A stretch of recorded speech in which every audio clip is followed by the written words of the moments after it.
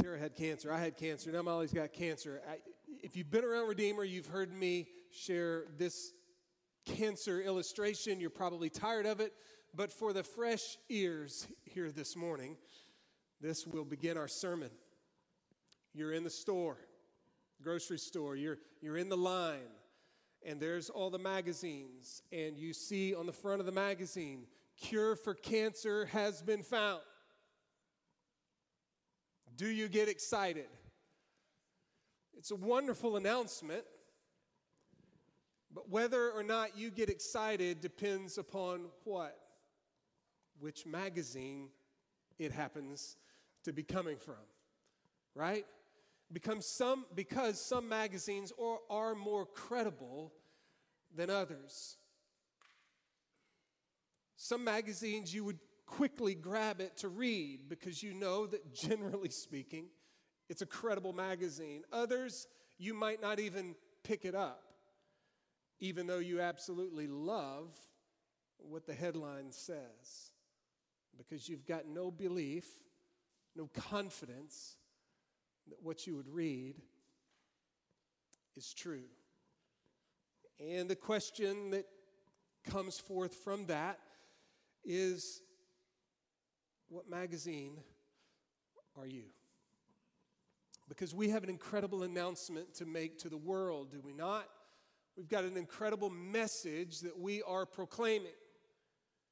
That God, in His great love, has sent His Son, Jesus Christ, into the world for us and for our salvation.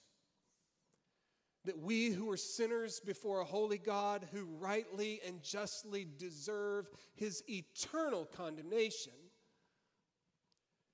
can be forgiven and reconciled to Him and have eternal life, because God sent His Son to live a holy life and to die a substitutionary death upon the cross and to rise from the dead 3 days later, to ascend into heaven one day, to come again and establish His kingdom over a new heavens and a new earth forever and forever. What an incredible message that we have to proclaim. That no matter who you are, no matter what you've done or where you've been, your sins can be forgiven. And you can be reconciled to God, and you can be made right with Him, and you can be adopted into His family and empowered by His very Spirit, and you can have the assurance of eternal life. What a message. But what magazine are you? Are you credible? Are you credible? Coming up January 30th through February 28th, we're asking all of you to participate in Awaken West Houston 2023. Some 15, 16, 17 churches across Katy are doing this with us, and it is a 30 days in which we're asking God's people to identify people in their life right here in Katy, West Houston, who may be far from God. They don't have a saving relationship with Him. For those 30 days, to fast as God would lead you and to pray earnestly for those 7. To serve and love them and even share the good news of the gospel with them. Would you please join us for Awaken West Houston? Out in the foyer, you'll find a few things. If you got this book last year when we did Awaken West Houston, don't take another one. But if you don't have this book, please grab this little book. And then all of you who would like to participate, make sure you grab the little resource manual. It's got a handful of things in there, in particular the 30-day prayer guide. But then also it's got some information about Awaken, and then on the back, a place for all of us to write down 7 people that we want to be praying for and serving and loving during those 30 days. So identify 7. We talked last week about fasting and praying. And as one said, fasting is simply an exclamation point on our prayers. Identify, fast, and pray. and then love and serve in Jesus' name. We certainly want to be about communicating the good news of the gospel of Jesus Christ. We also want demonstration. I'm going to show you a text this morning where I think it's clear from God's word, but I've shared with you many times before as well. Prof. Howard Hendricks at Dallas Seminary was asked, hey, Prof, when it comes to evangelism or living on mission with Jesus, which is more important, demonstration or communication? And you'll remember his answers. Well, when you jump on an airplane, which is most important, the right wing or the left? You've got to have both. If my Christian life and yours, if your discipleship to Jesus and desire to reach others for Christ is only demonstration, but no communication of the gospel, that's just one wing, and that plane won't fly. But if your discipleship to Jesus and your desire to reach others with the good news of the gospel is only proclamation, but isn't bolstered and backed up, if you will, with the demonstration of a spirit-filled life, it's just one wing, and that plane will not fly. Jesus calls us to communicate the good news of the gospel, no question about it. But he also calls us to demonstrate the life change that a relationship with him brings. Jessica read to us from Matthew chapter 5. I'd like you to turn there if you have your Bible. Matthew chapter 5. And we're going to look at the verses that she read, which deal with demonstration. You are the salt of the earth, 13. You are the light of the world, in verse 14. But, lest we think that this is only about what we might call the quiet discipline of love and service and kindness and good deeds, I want us to notice the verses before, and even take the book as a whole in mind for just a moment. Starting in verse 3, we see the wonderful Beatitudes as Jesus was teaching his followers. Blessed are the poor in spirit, for theirs is the kingdom of heaven. Blessed are those who mourn, for they shall be comforted. Blessed are the gentle, for they shall inherit the earth. Blessed are those who hunger and thirst for righteousness, for they shall be satisfied. Blessed are the merciful, for they shall receive mercy. Blessed are the pure in heart, for they shall see God. Blessed are the peacemakers, for they shall be called sons of God. Blessed are those who have been persecuted for the sake of righteousness, for theirs is the kingdom of heaven. Blessed are you when people insult you and persecute you and falsely say all kinds of evil against you because of me. Rejoice and be glad, for your reward in heaven is great. For in the same way they persecuted the prophets who were before you. Jesus said these words to his disciples because he knew what was coming.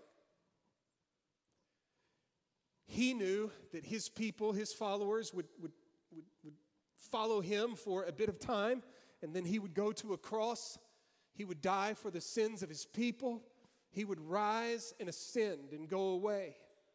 And he knew that he would be calling upon them to be in relationship with him, but also representatives of him. He knew that he would be calling them to live a distinctive lifestyle, but also to proclaim the good news of the kingdom of God through Jesus Christ. And he knew easy. He knew that by their association with Jesus, by naming the name of Jesus, by living a distinct lifestyle, and by proclaiming the gospel and the ways of God, that it would bring them into opposition with the world. He knew it was coming. And so he said to them, listen, blessed are you when people insult you and persecute you and falsely say all kinds of evil against you because of me.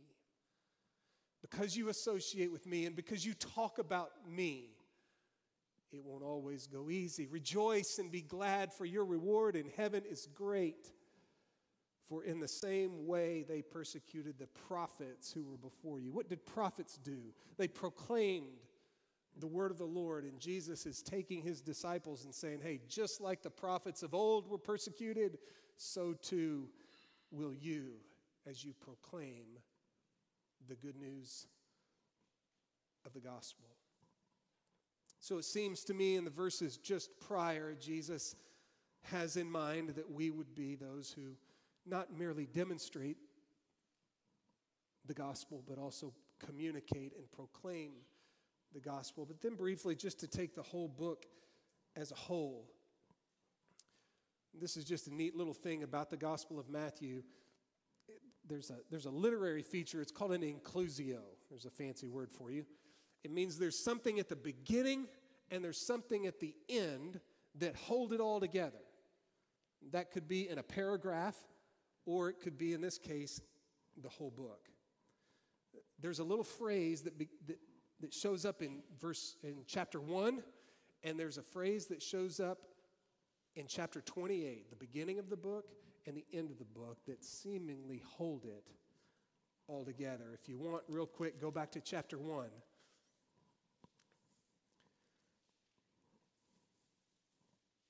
Verse 20.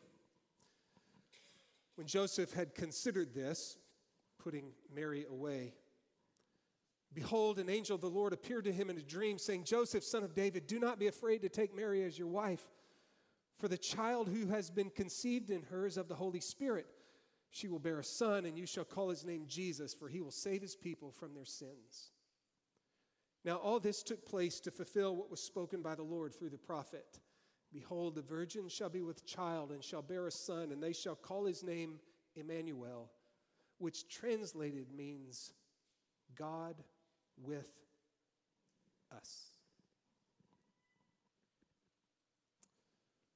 God sent his Son, the Lord Jesus Christ, into the world.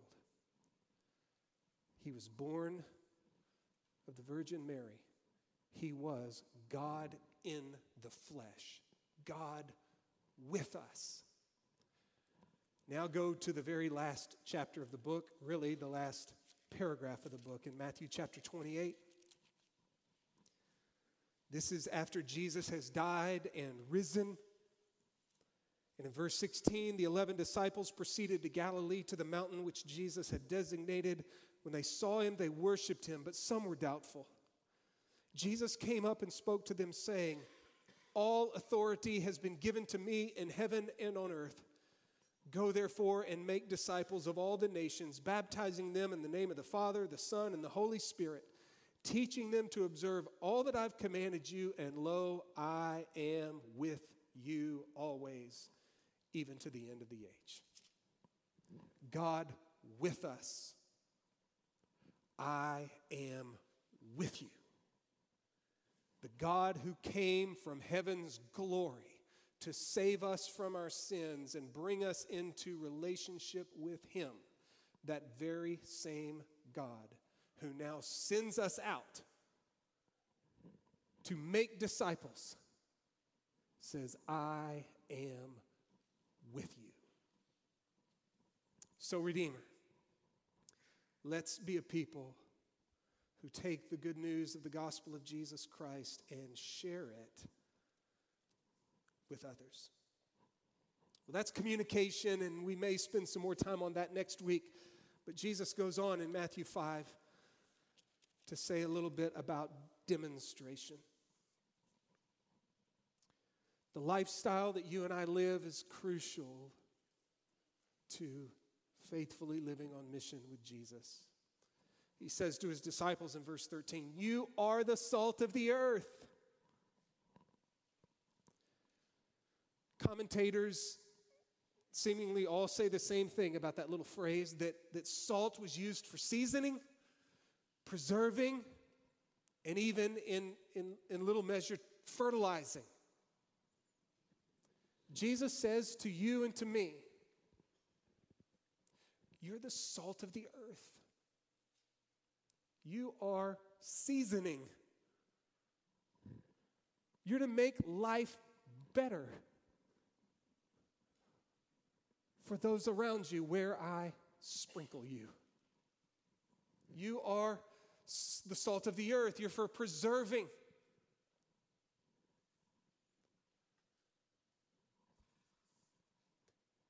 That wherever I put you, you're meant in measure to hold back evil in the world. And you are fertilizer. You are to contribute to the flourishing of the places where I put you. Jesus says, you're my people, and you're the salt of the earth.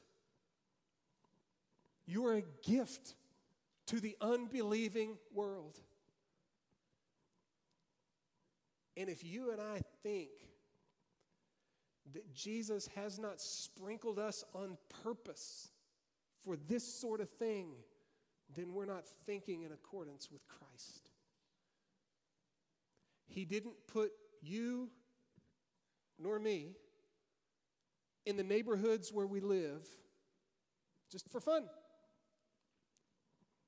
but rather he sprinkled us there. Where you work, it's no accident. Where you go to school, it's not by chance. Nothing about your life and mine is just for fun to Jesus.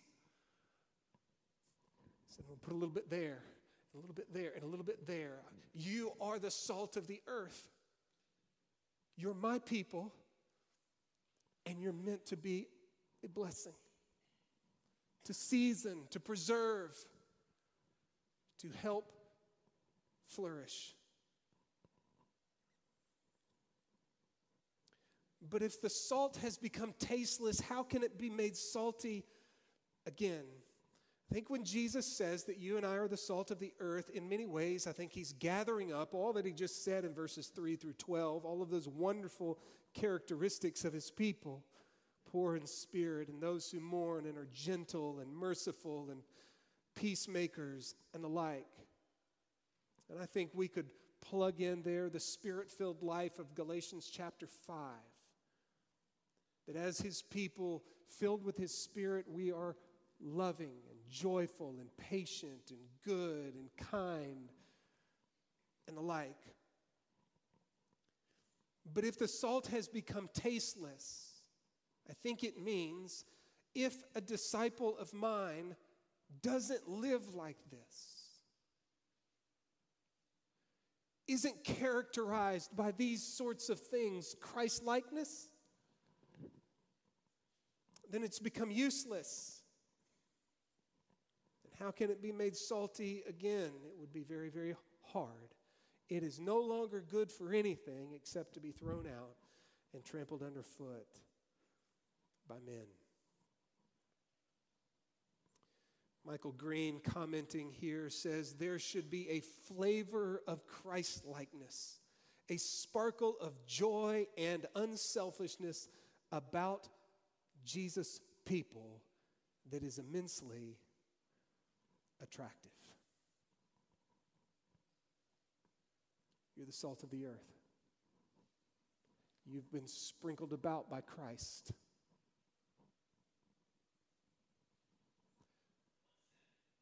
To live Christ-like, spirit-filled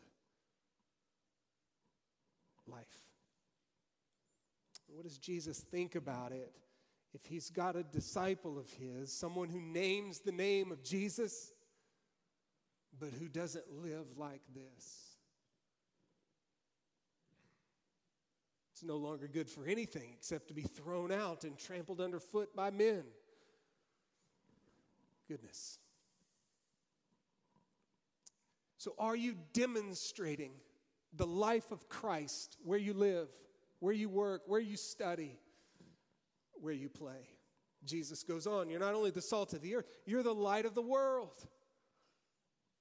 You are the light of the world. Jesus, of course, himself is the light of the world, but we who are in relationship with him, he says, you too are the light of the world. As we have been enlightened by God, in many ways, as we follow the ways of Christ, we show the way to live.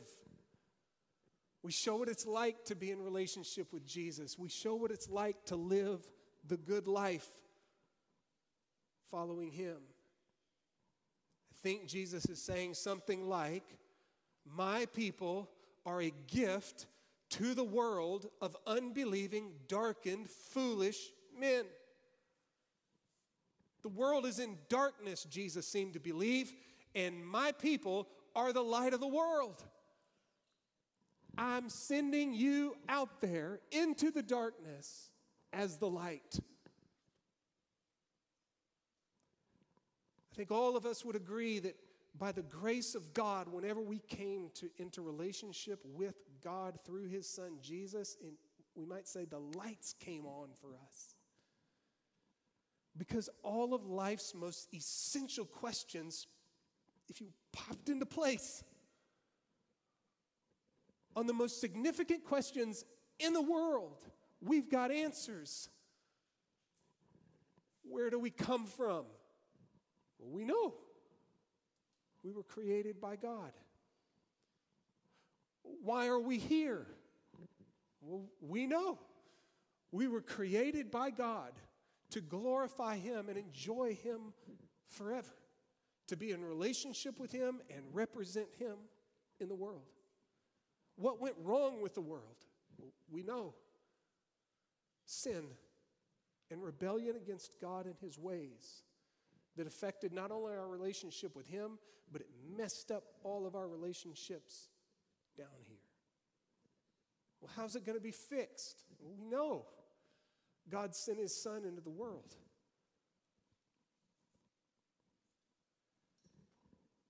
To forgive the sins of people who will trust in him and to bring them into relationship with him and to give his very spirit into their lives so that they have new desires and even power to trust and obey God.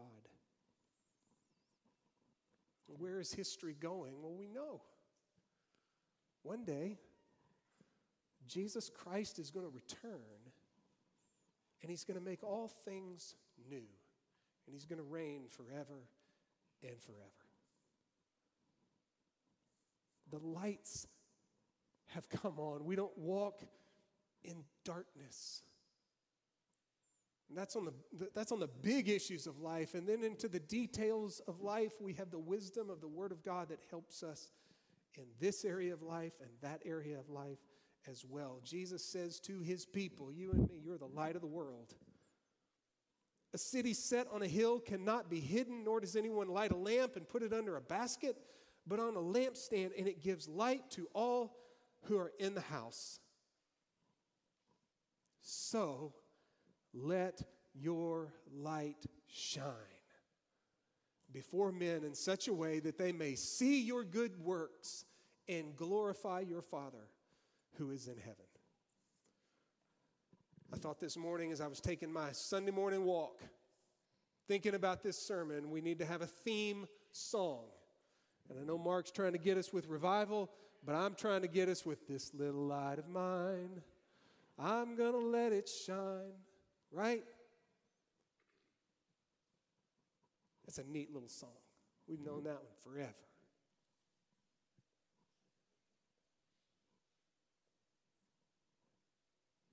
Are you going to let it shine?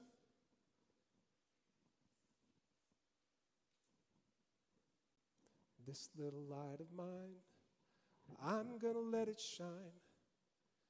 This little light of mine, I'm going to hide it under a bushel. No, I'm going to let it shine.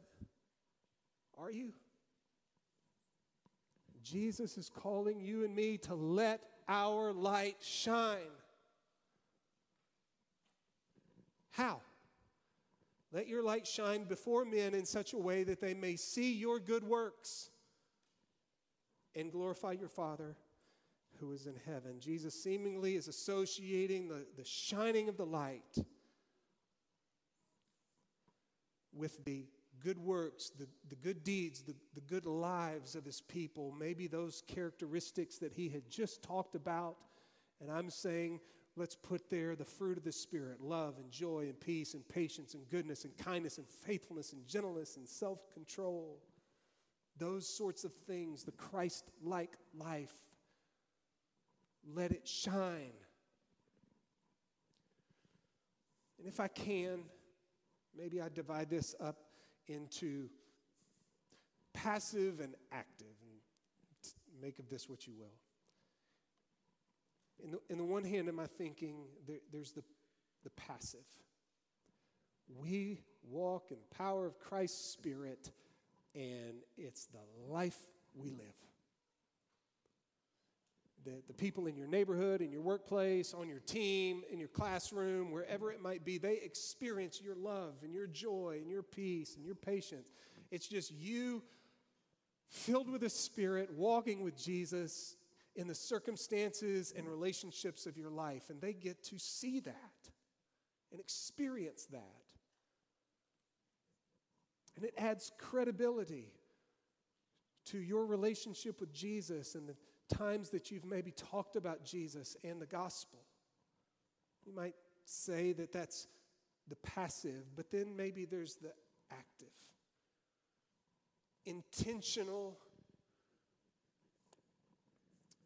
going above and beyond, if you will, to serve, to love, to make life better for those in your classroom, for those at your workplace, for those in your neighborhood. Or beyond the simple life that you live, you're looking for opportunities to let the light of Christ shine through you.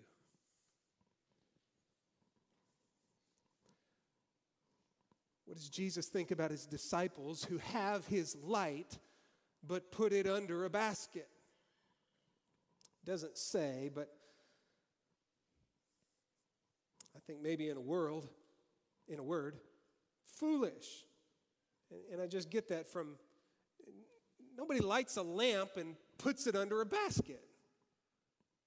That would be foolish.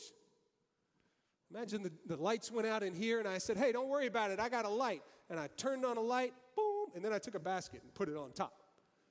You'd be like, that was dumb. You just took the light and put it out. Jesus says to you and me, you're the light of the world. Let it shine. Let it shine. Let it shine. Don't put it under a basket. That would be foolish. Dietrich Bonhoeffer, in his book, The Cost of Discipleship, flight into the invisible is a denial of the call. A community of Jesus which seeks to hide itself has ceased to follow him. I want to show you a little video in just a moment, but let me just bring it home a little bit. For Awaken West Houston, from January 30th to February 28th, we're asking you to identify 7 people in your life. We had originally had it at 8, and then one of the churches in Christ Together, Katie, said, hey, we got this thing going on at our church, and we're revolving it around 7. What do you think about changing it to 7 instead of 8? And I was like, well, I've been preaching through the book of Revelation, and 7 jumps out everywhere, and so how could you disagree, right? So 7. Identify 7. And then, for those 30 days as God leads you, fast. Put an exclamation point on your prayers through fasting. And fasting will look different for every one of us. But every day, pray for those 7. And we provided prayer guide for you to do that. And then, let your light shine. Let your light shine. Don't hide it under a basket. Initiate time and look for opportunities to serve, to love, and to show the kindness of Jesus. And as he opens doors, share the good news of the gospel. Say, oh, Mitch, I'm so busy. You have no idea what my life looks like, and I get it. There's one little article in here from my buddy Jonathan Dodson, and he talks about the busy life and just taking the things that you're already doing in your life and trying to see them anew through a missional lens. So that might be helpful to read. But then I want to show you a video about a family in Austin who they were busy too. Maybe they're not as busy as you are, but they were busy too. But they believed that Jesus was calling them, in his words, to go above and beyond. And so they began to look for ways that they could, if you will, let their light shine. So let's watch this video, and then Mark and the team at the end of the video, why don't we sing our song, and then I'll come up at the very end.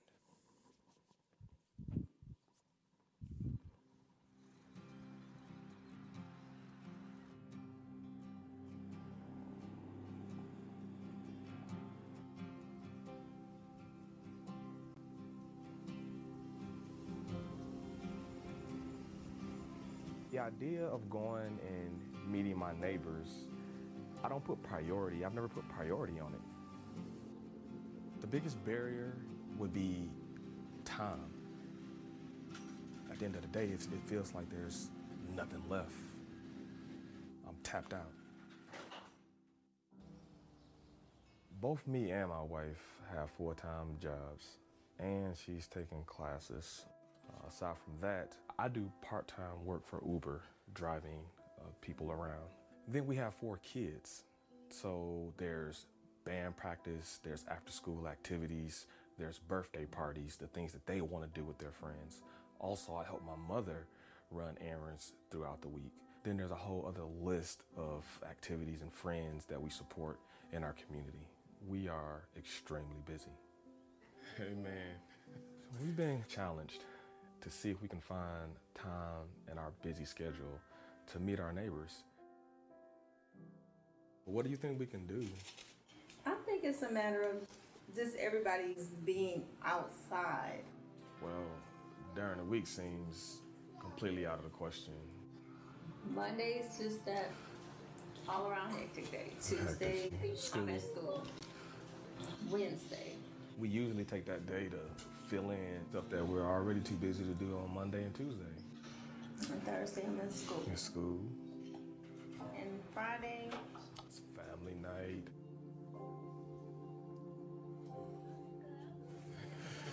All right.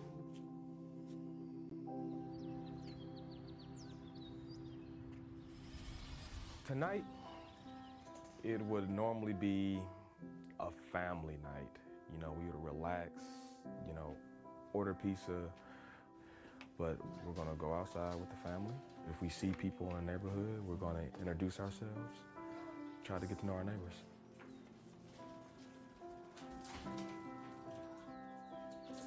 Grab the ball.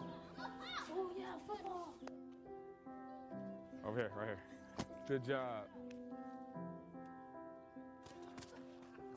To not bother people, to not engage people.